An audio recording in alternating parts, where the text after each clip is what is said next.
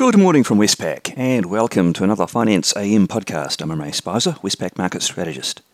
In the financial markets overnight, US equities stalled as Fed tightening expectations increased. The S&P 500 is currently unchanged on the day. The US dollar has risen, supported by higher interest rates, particularly at the short end of the curve, as markets did price in those Fed rate hike expectations. And that rise in the US dollar caused risk-sensitive currencies to underperform. In the currency markets, the US dollar index is up 0.2% on the day. Best performers were the defensive Japanese yen and the Swiss franc. And the worst performer was the Kiwi dollar, followed by the Aussie dollar. The Aussie dollar fell from a 4-month high of 75.46 down to 74.59. And underperformer Kiwi fell from a 4-month high of 72.19 down to 71.42. So quite a decent pullback. The Aussie Kiwi cross, no fresh direction, ranging sideways between 104.24 and 104.55. In interest rates, the US 2-year Treasury yield rose 5 basis points to 0.44%. And the 10-year yield rose 4 basis points to 1.68%, which is a 5-month high.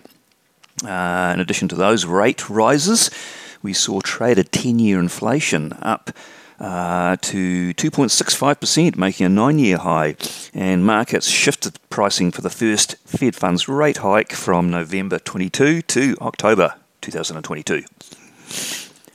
In Australian government bond yields overnight via the futures market, the short end was fairly stable, ranging between 0.91 and 0.94%.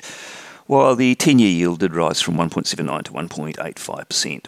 Markets continue to price the first RBA rate hike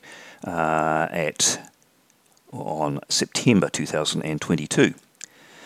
Commodities, not such a good night. Brent crude oil down 1.6% to $84. Natural gas down 1.1%. Copper down 3.9%. And iron ore down 4.1%. And the bits and pieces of economic information, well, none of it was market moving, but the US weekly initial jobless claims data improved further, showing a tightening of that labour market.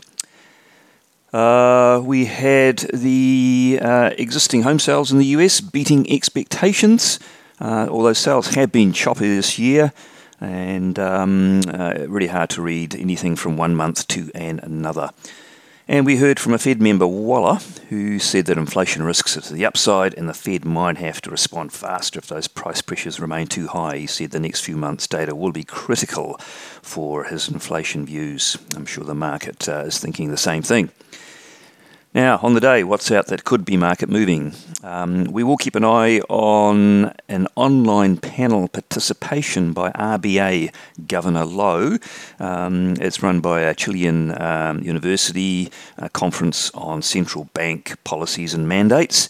Just looking for any comments he might drop in that panel discussion. And really further afield, for most of the major economies, we'll get the monthly manufacturing and services PMIs, which is always a good update on the current readings on activity around the world. We get one member of the Fed speaking daily.